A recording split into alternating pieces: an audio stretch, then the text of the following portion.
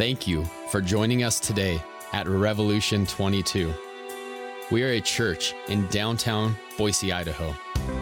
As we learn from God's Word in the book of John, we pray that His Word would be received and would bear fruit in your life.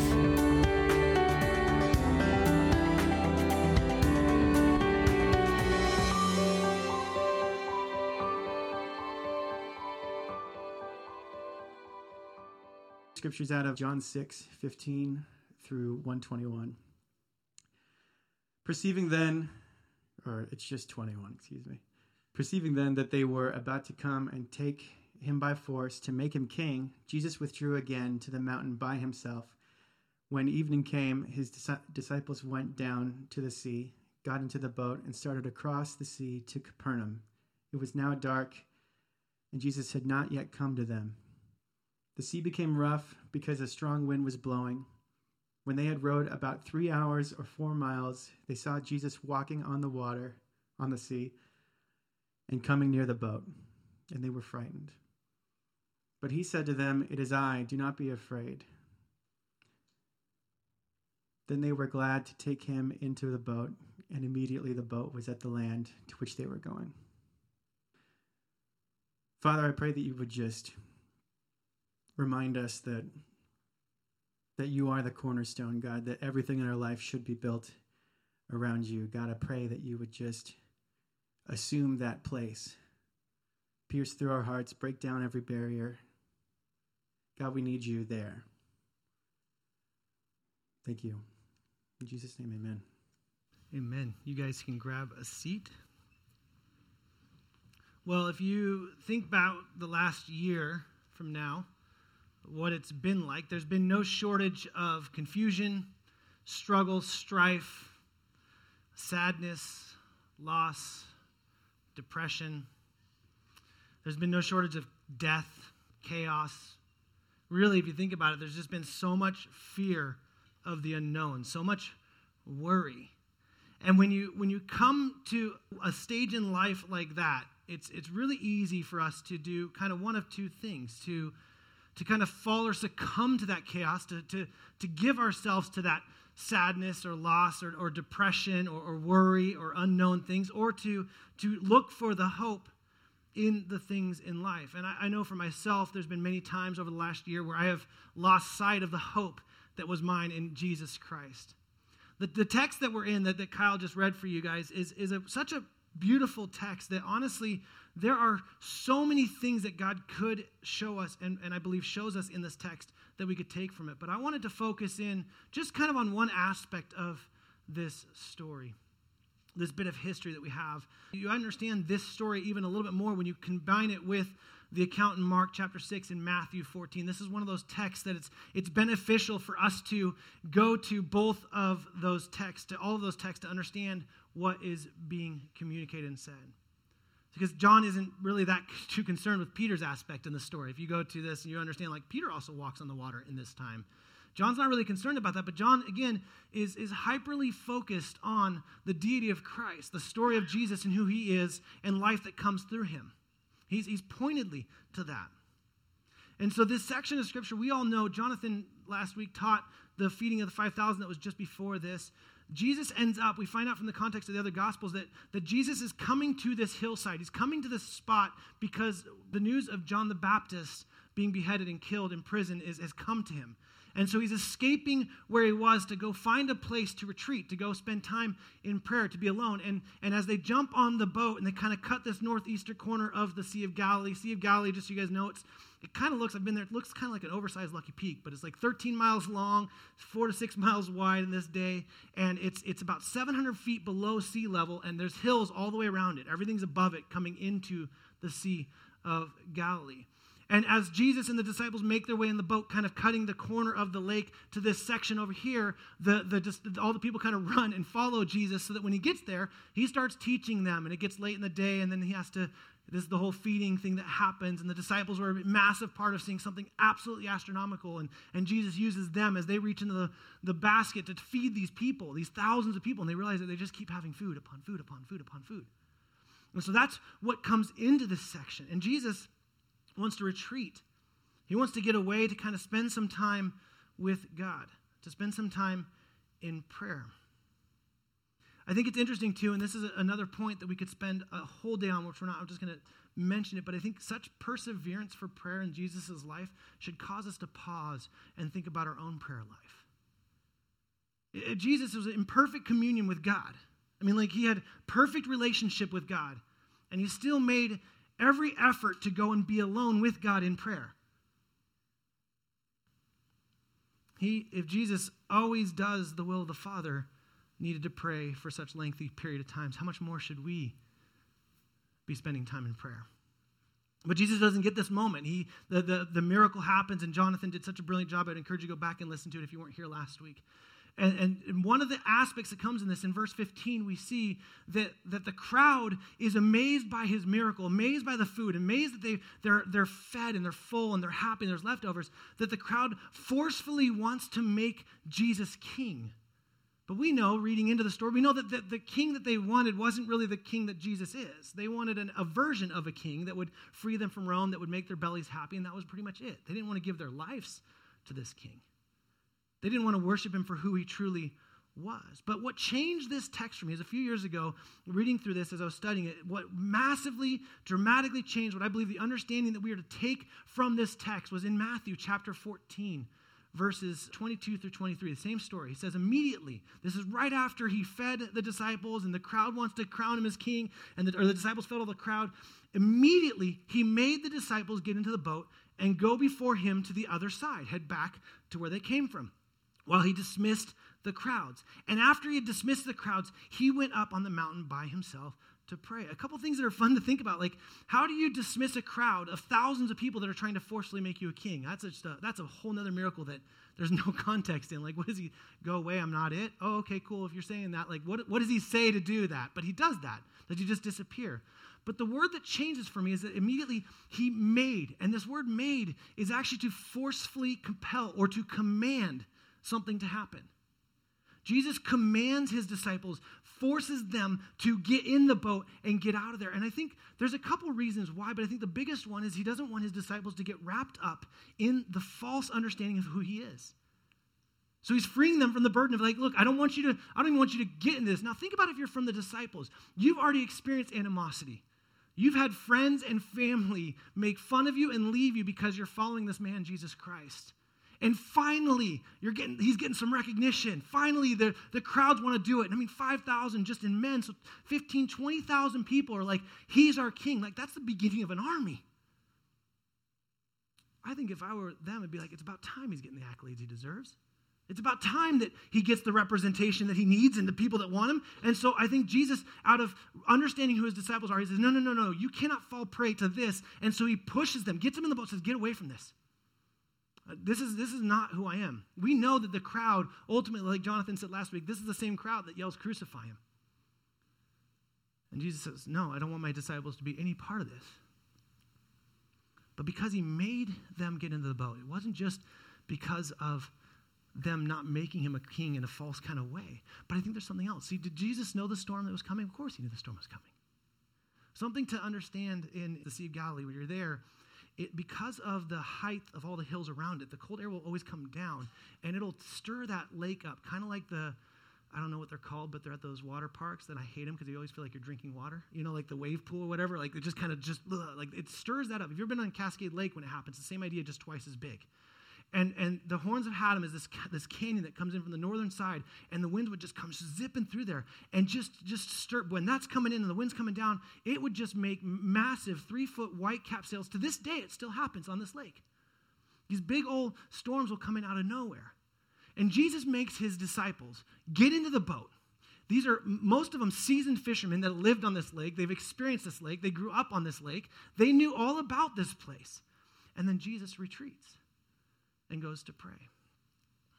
Jesus knew the storm was coming, and he commands his disciples to get in the boat. I wrote it this way in my notes. Being in a place of obedience is to be in a place of safety, no matter how difficult the circumstances.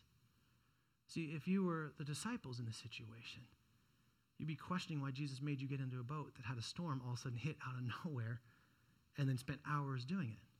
But being in a place of obedience is to be in a place of safety no matter what the circumstances are. That's the best spot we can be. Even John 15 later on, he says, obey me, abide in me, and my love will remain. Remain in my love. Being in a place of obedience is where God wants us. A myth we must dispel in this belief is that obedience means an easy life. I've obeyed you, God. Therefore, you must do this, as if God is in some kind of transactional relationship with us, like he owes us anything. But the disciples, they get into the boat. They go, and this is where it's crazy. It says in Matthew and Mark, we see both of them, that's the fourth watch. Now, that means that sometime between 3 a.m. and 6 a.m. that the disciples have been rowing in the sea. Now, they were planning on just kind of cutting the tip over of the lake, cutting the tip this way, but because of the winds, it had pushed them more and more into the middle. And they say that by this time, they're about 3 or 4 miles from the shore where Jesus was, in the middle of the water. And these are seasoned fishermen. These are fishermen that I'd be willing to bet that when the storm came, they started telling stories. Do you remember when Grandpappy, and they had all these I remember back in this day, and they were talking about all those different things. But somewhere along the way as they're rowing, I guarantee they got tired and more tired and more tired and more scared and more scared and more scared. And pretty soon, all their tricks that they had, all their ideas, all their wisdom, it meant for nothing. And they were strongly beaten against the wind, is the way Mark says it. They were beaten, and the water's coming into the boat, and someone's having to bail the water out, and they're probably fighting. They're like, you're rowing wrong, and Peter's like pushing them, get out of the way, I'll figure this out. And they're relying on their own strength to go. And for 7 to 9 hours or so, they are rowing. Now, I don't know, some of you CrossFit people are like, man, I can row a mile in like 6 minutes, check it out, right? Like this should have been at best an hour-long journey in that wooden boat. At worst, maybe an hour and a half. And here they are, 7 to 9 hours later, in this storm, on the water, without their Messiah. And they're rowing and rowing and rowing. And then in verse 19 it says, when they had rowed about 3 or 4 miles, they saw Jesus walking on the sea and coming near the boat. And they were frightened. The Gospel of Mark and Matthew say it a little bit differently. It says it this way in Matthew 14. It says, but the boat by this time was a long way from land, beaten by the waves, for the wind was against them. And in the 4th watch of the night, he came to them walking on the sea. But when the disciples saw him walking on the sea, they were terrified and said, it is a ghost. And they cried out in fear. Now, something to understand is there was this myth and this idea behind that all the people that had died on the lake of the Sea of Galilee, that they were ghosts in the sea. And so this was kind of the wives' tale, the things that would be said over and over again. So them saying it's a ghost was like, wow, this is like, it's a ghost. And they were really frightened. Here's the part that Jesus is walking out to them on the water. These disciples, remember, in Matthew chapter 8, we know that before this same sea, that Jesus is taking a snooze. He's napping in the boat, and the water starts going crazy, and they freak out, and they go down. They ask, like, don't you even care, Jesus? And Jesus kind of like, wakes up and is like, quiet, and the winds stop. And he looks at me and says, why do you doubt? Oh, you have little faith. Why do you doubt? So here they are on this sea where they know once before they can remember, they have to remember, like, man, I maybe at one point we're like, I wish Jesus was here. Because, like, remember that one time he was snoozing? Or maybe that was a fluke. But at this point, the disciples have seen Jesus do a lot of things that don't make sense to their minds. And here's Jesus walking on the water out to him. And Jesus, instead of calming the storm, I like to think that in the 7 to 9 hours that Jesus is praying, some of it is he's praying for them. Because Mark 6 says he saw them in 3 or 4 miles plus the hillside beyond. Like this is a divine seeing, not just a physical seeing. I like to think that he was up there praying for them, praying for perseverance, praying for strength, praying for them to not lose faith. And Jesus, instead of calming the sea, why does he do this? Why does he walk out on the sea? And I don't know if you've ever tried to picture this in your mind, but like the water's like doing 3-foot swells. Like picture someone trying to just walk across the wave pool. Does he like go up and down? Does he kind of just move smoothly? Like what's happening here, right? You have no idea. Like I don't know. My mind goes there. I don't know if yours does. Well, you're welcome. Now yours does, okay? And so he's going back and forth, and they were not making any headway. They weren't getting anywhere. They were wrestling and wrestling and wrestling. He says, "It is I, do not be afraid." In Mark and Matthew, he says it just a little bit differently. He says, "Take heart." The take heart means to be joyful. It is I, be joyful. The phrase "it is I" can mean one of two things, and scholars are kind of all over the board. It can be that it is the I am statement. And that this whole miracle, this whole bit of history reeks of pointing to the Exodus story, right? Crossing the sea of the Red Sea, like moving these things, like all of these things. There's psalm after psalm that talks about God has power over the water, has power over the elements of the earth. So there's so much theophany, there's so much speaking of God into this text that Jesus is this God that could be there. But it could also just be that he's just saying, yo, it's me. It's I. What's interesting is he says, "It's I, take heart." It's I, do not be afraid. It's me, be joyful. It's me, be excited, be encouraged. And again, maybe this is just my own limited brain kind of reading into the scripture. If I had spent 7 to 9 hours trying to not die, I'd like to think I'd want to be joyful in that moment of seeing Jesus, but the way with which he's coming to us doesn't make sense because the storm's still happening, the boat's still having to be held, the boat's still having to be emptied of the water that's coming in on it, and everything's still going, and Jesus is just making his way, just walking on over to us. And this is where the story diverges. See, Jesus doesn't calm the storm as he comes to them. He comes to them in the chaos. And many of you over this last year, you've been saying, "Jesus, calm the storm, calm the storm, calm the storm." And Jesus is like, no, I'm here. I never left. I'm not gone. I see you. I know what you're at. I know the wind's against you. I know the circumstances are against you. I'm still here, and I'm doing something in the storm. It's going to bring about something incredible in you. It's far greater than anything you can imagine. But this is where the book of Matthew adds a whole other aspect of the story. This is the part where Peter, typical Peter, I love him because he shows us that we all have a chance at being a disciple of Jesus at some points. And he gets a bad rap, but Peter does something that no other man in history or woman in history has ever done. He walks on water. But the way he does it, to me, we always want to focus in on, we always want to make the story about Peter and about his faith and his little faith and all that stuff. But the way he does it is I think, so true to the way that you and I live our lives and probably the way that we operate in and out of in life throughout all of the last year. Peter says to him, "Lord, God, if it is you," which is probably better to say it's written "since it is you," God, since it is you, "command me to come to you on the water." Now, you got to love Peter because that makes little to no sense at first when you read it. Like, okay, maybe you could say, "Lord, since it's you, can you calm the storm? Lord, since it's you, I'm exhausted. Can you bring some Gatorade? I need to replenish these muscles." Whatever he could have, there's a million things he could have said. But instead he said, "Lord, since it's you, command me to come to you." And then I love this. First off, before we go there, when Jesus says, "It is I," right before that they thought he was a ghost. But when Jesus says, "It is I," they instantly know it's him. And one of the things I wrote in my note is to be a people that in the middle of chaos, in the middle of difficult circumstances, we'd still know the voice of God. I think that's a powerful thing for us to remember. But Jesus says to Peter, "Come." Now, again, I'd like to think I'm a man of faith. Does Peter go like right now? Okay, so do I step over? Do I touch the water? What does he do? Does he just, and I mean, it's Peter, so he probably just jumps off the edge because that's just kind of his thing. But I feel yeah, exactly. That's right.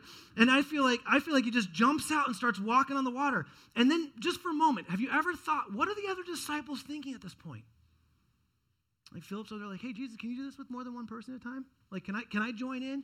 Or are they, what I like to think, and again, this is conjecture, I like to think they're still trying to man the boat. "Oh, come on, Peter. We're still rowing here. We got to save ourselves," while Jesus is right there. But Peter, and again, he gets bad rap, but he displays something that is so powerful. For him, it is better to be out in the storm and the chaos close to Jesus than in the boat without him. I think we give him such a bad rap, but I don't know if I have faith to ask that question. And so Peter starts walking on water. I don't know if he takes one step, if he does a little pirouette, or what does he, does he do? Has he got an umbrella? Is he I don't know what's happening here. But here he is walking on this water to Jesus, who's walking towards him. And in this moment, the disciples are manning the boat. The storm is still going. So is Peter going up and down, or is he going, again, we don't know what's happening here, right? But he's walking on the water 3 miles into the middle of the Sea of Galilee. And the storm is still going. The wind is still going. And it's this incredible moment where if you could just have us still and say, okay, what was going through the mind of each person at this spot? And I picture Peter. He's walking on the water. So he gets out of the boat and he walks on the water and he came to Jesus. But then here's the part. But when he sees the wind, he was afraid and began to sink. Now, I don't want to be too technical, but you don't see wind. You see the effects of wind. Just like I would argue, we don't really see our fears. We see the potential effects of them in our own heart. So this last year, when we've all been riddled with some kind of fear in our health, fear of government, fear of financial depravity, fear of loss of relationship, whatever fear it is, in all of those fears, I would argue that we're not actually seeing the outcome of them. We're just seeing the effects of what may come, and it's a complete control issue. Here Jesus is face to face with Peter on the water, and Peter's taken who knows how many steps in the storm. He's not sinking, and he begins to sink, which, by the way, have you ever been in water and begun to sink? Like, no, when you're in water, you sink. You don't, like, slowly sink. So, like, is Peter, like, slowly starting to go down? Like, what's happening here, right? But he begins to sink. Why? Because he takes his eyes off of Jesus, and he starts seeing the effects of wind. He allows the fear of what the wind may do to him and what the water may do to him get in the way of the trust in Jesus, who has held him up in the storm. Peter doubts his circumstances. He doubts his ability. Just like we don't really know what our fears will give us to, but we see them all the way through. And the what ifs and the what ifs and the what ifs and the what ifs are this proverbial wind in our life that take our eyes slowly more and more and more off of Jesus, our Savior, and onto those things. We forget that Jesus is with us. He's not leaving us.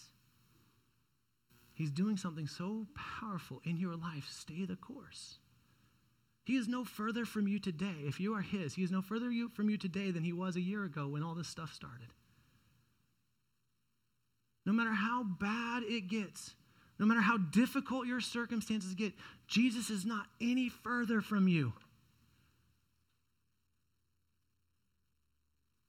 And then Peter says 3 powerful words that I wonder if they had said them 9 hours earlier, if the circumstances would have been different.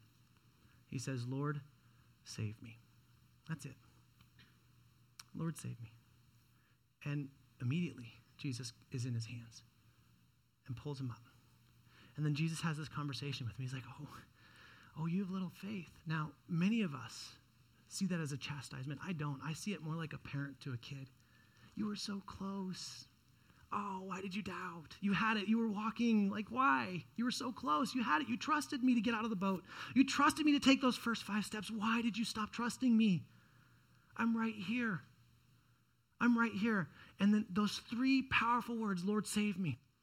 Immediately, another miracle happens. The boat that was in the middle of the sea is on the bank where it was supposed to be. The storm is gone and everyone's in the boat.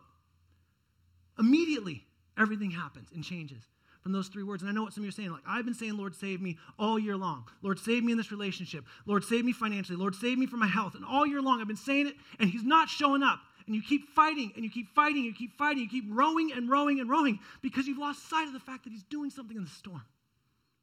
He's doing something in your heart far greater than what is going to be done just sitting on the sidelines. He's put you in a spot. He said, no, go. I'm going to do something, and it's going to hurt, and it's going to be hard, and it's going to be difficult. But guess what? In the end, you will worship me for who I am, not just what you think I should be.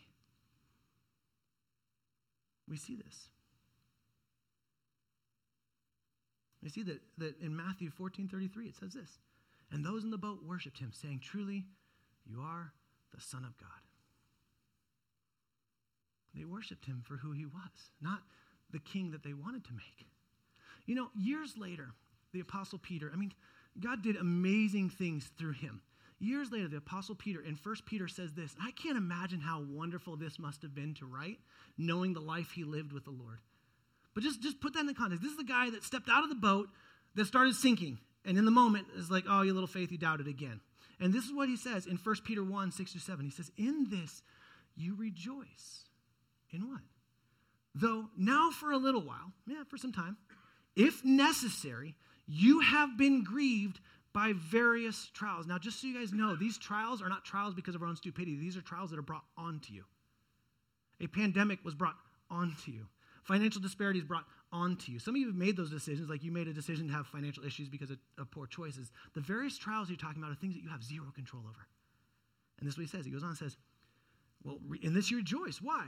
Because you've been grieved by various trials, so that the tested genuineness of your faith, more precious than gold that perishes though it is tested by fire, may be found to result in praise and glory and honor at the revelation of Jesus Christ. I've been amazed in my own life how often it has escaped me that the difficulties I'm going through are things that God is doing to bring about a more genuine faith that I didn't think was possible in myself. We so often want to run from it. It is virtually impossible to stand in obedience and trust to God when there is fear of something else in the way. Do you ever think about that? Peter is not going to trust Jesus when he has fear of the wind, just like you and I are not going to trust him with the fear of everything else in our life. When fear comes in, it takes away the trust in God, which will take us away from obedience to him. Charles Spurgeon said it this way. He said, when you can't trace God's hand, you have to trust his heart. Apostle Paul says it this way in 2 Corinthians. He says, this light momentary affliction. And I understand it. You're like, wait, whoa, this does not feel light and it does not feel momentary. But when your entire life is a vapor, everything is momentary. This light momentary affliction is what? Is preparing us for an eternal weight of glory beyond all comparison. Hear that. There is nothing in this world that will compare to the weight of glory that will become. Nothing beyond all glory. And these things, as we look not to the things that are seen, but to the things that are unseen. Psalm 9 says that God is a stronghold. He is a stronghold in times of trouble. One of Jesus' purposes, I believe, for walking on water, the one I want to focus on today, is I believe to demonstrate that his loving willingness to do whatever is necessary to rescue his children. And in doing so, creates in his children the proper response to who he is. Really, the question he's asking is this section has so many interesting things about it, right? But it's almost like Jesus is putting his disciples in the spot to answer the question, will I be king in the storm as well?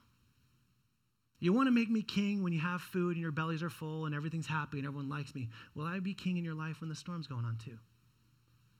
And he put his disciples in a place. And that's the only thing that makes sense, because he could have easily just while praying gone, okay, God, enough, and they would have been fine and made it over the sea and had no idea. For me, the only thing that makes sense is he put his disciples in a spot saying, right when they wanted to crown him and join the crowd of being the king, saying, will I be king when it's hard in your life? Will I be king when you don't like the outcome? Will you allow me to be king in every situation in your life? Because this is the first time in Matthew, it's the first time they worship him as the Son of God. It's the first time they worship him, actually, which in essence, if you think about it, tied to the I am statement, no one was meant to have worship except for God.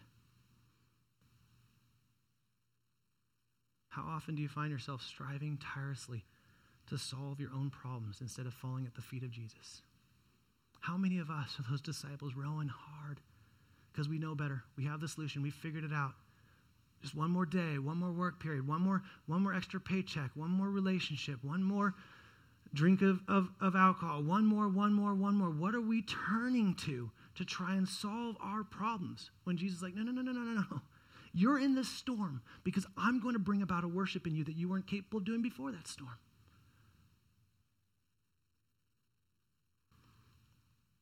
How long are you willing to stay in the storm if it brings about a worship to Jesus? Have you ever thought about that? How long are you willing? How long are you willing to be in the eye of the storm? If you know for certain that Jesus is not far, he is with you, but the storm isn't going anywhere, how long are you willing to be there if it's going to bring about a true worship of Jesus? A day? 6 months? A year? How long?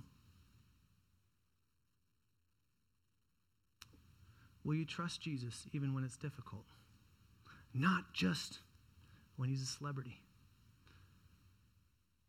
I'm always baffled in ministry how often I hear this statement, how often I've done it myself, where it's God is so good when everything's going right, and when it's difficult, so why God, and where are you, God, and how dare you, God?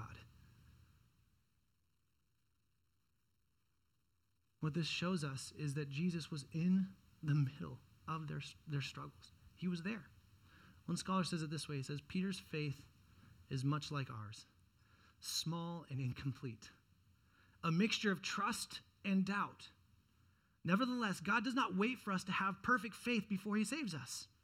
The mere presence of authentic trust is required, and periods of doubt say nothing about the legitimacy of our faith. No matter the fervor of your trust this day, know that Jesus is a Savior who rescues those who struggle with doubt. It's okay to doubt. John the Baptist, who Jesus is literally praying for, had a massive doubt. He's in prison. You remember the circumstance. He's in prison. Doesn't make sense. He's like, man, I thought this would go differently. So he sends his disciples to Jesus to say, were you really the Messiah? Were you really the one? Are you really him? And what does Jesus do? Jesus could have been like, are you kidding me? Whatever, deal with it. No, Jesus takes his disciples and says, follow me around. And he goes and heals the blind. And he goes and heals the lame. And he says, you go tell John that the blind see and the lame heal. And for freedom, people are being made free. And so the disciples go back to tell John that. And just shortly after that, John is beheaded. Jesus meets him in the doubt. Jesus met Peter in the doubt.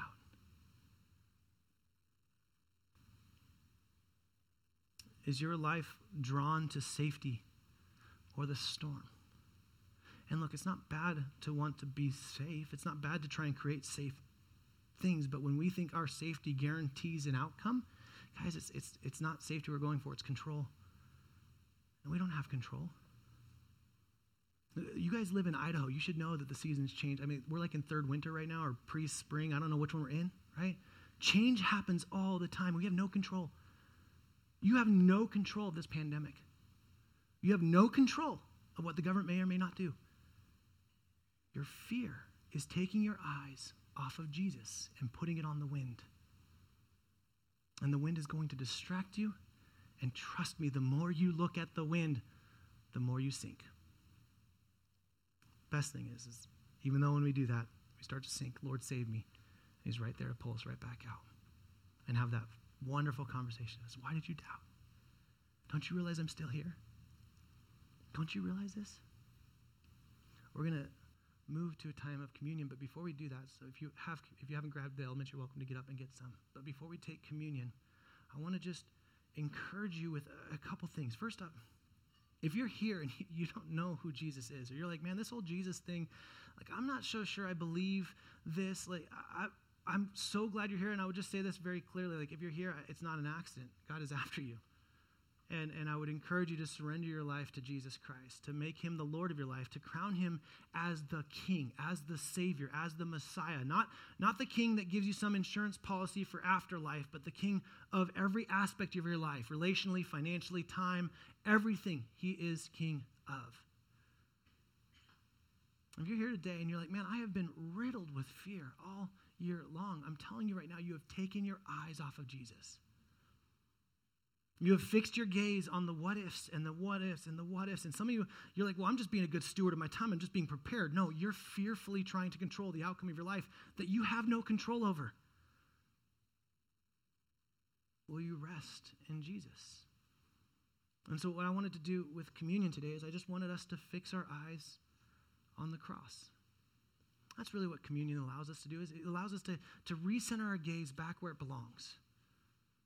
To recenter on the life that is brought. When we partake of the bread and juice in faith, by the power of the Holy Spirit, we're being nourished by the body and blood of Christ.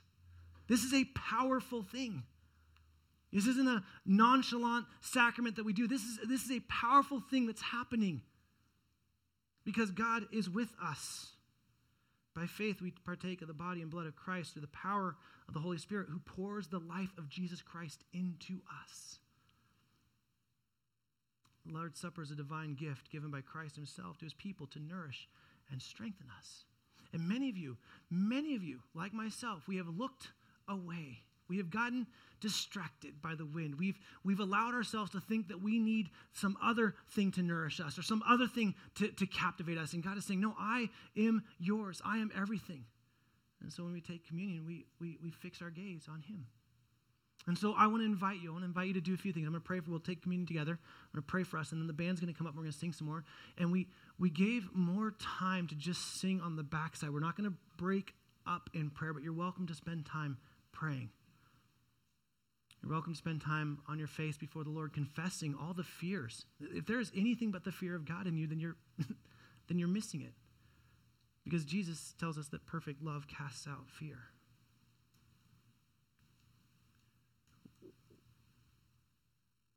We want to give you space and time to recognize that no matter how difficult, how horrible your life has been over the last year, or how horrible it may be in the coming years, fix your gaze on the cross. Jesus is still with you. He has never left you. If you are his, he will never forsake you. There is nothing that can separate you from the love of God. You have been anchored into the throne room of God, as Hebrews tells us.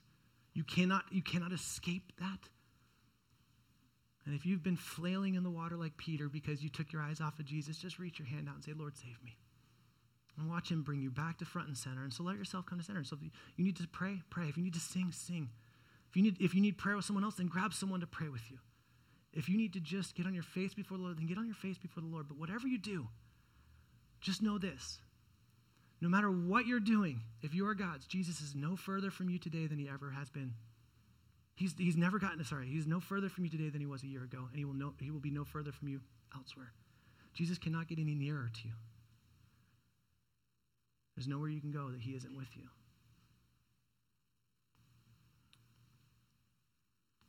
So Jesus, on the night that he was betrayed, grabbed the bread, broke it, and gave blessing, and said, take, eat, this is my body.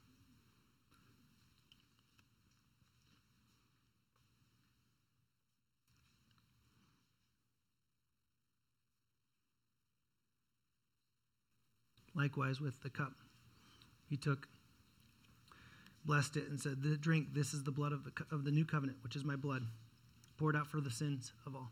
Let's drink.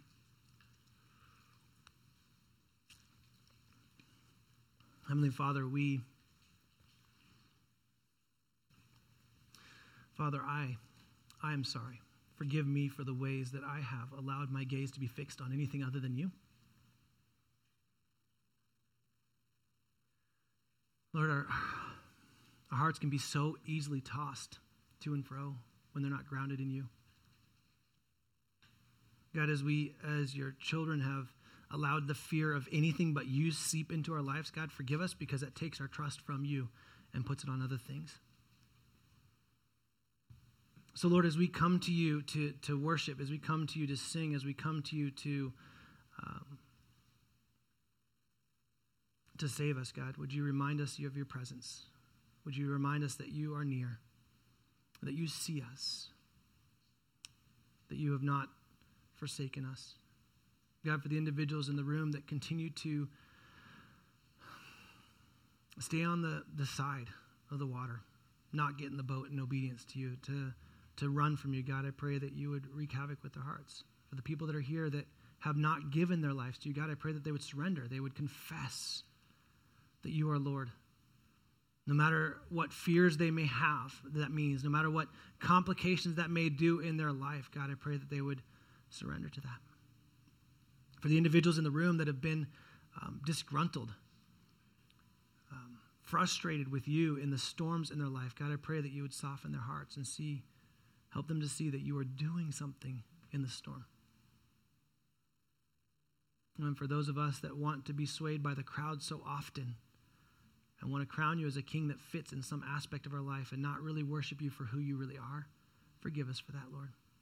And I pray during this time, whether it's singing or prayer or confession or silence, God, I pray that you would, by your Spirit, show us your nearness. You would show us that you have not left us. And I pray that the like a fragile vase in our hearts that's holding on to fear of other things. God, you would shatter that vase so that we could not hold on to those fears anymore. And we just watch them run from us, and all that we're left with is you and our eyes fixed on you, no matter how crazy the wind goes, no matter how many reasons there are for us to be fearful. God, I pray that we would just stand on the solid ground of you with our gaze fixed on you and nothing distracting us of the trust in who you are entirely. And it's in Jesus' name we pray. Amen.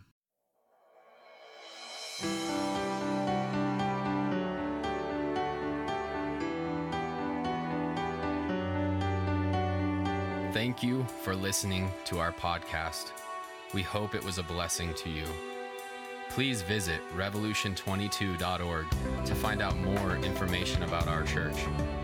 We remind you to continue to value community. We pray that God's word has drawn you closer to Him and that you may continue to love God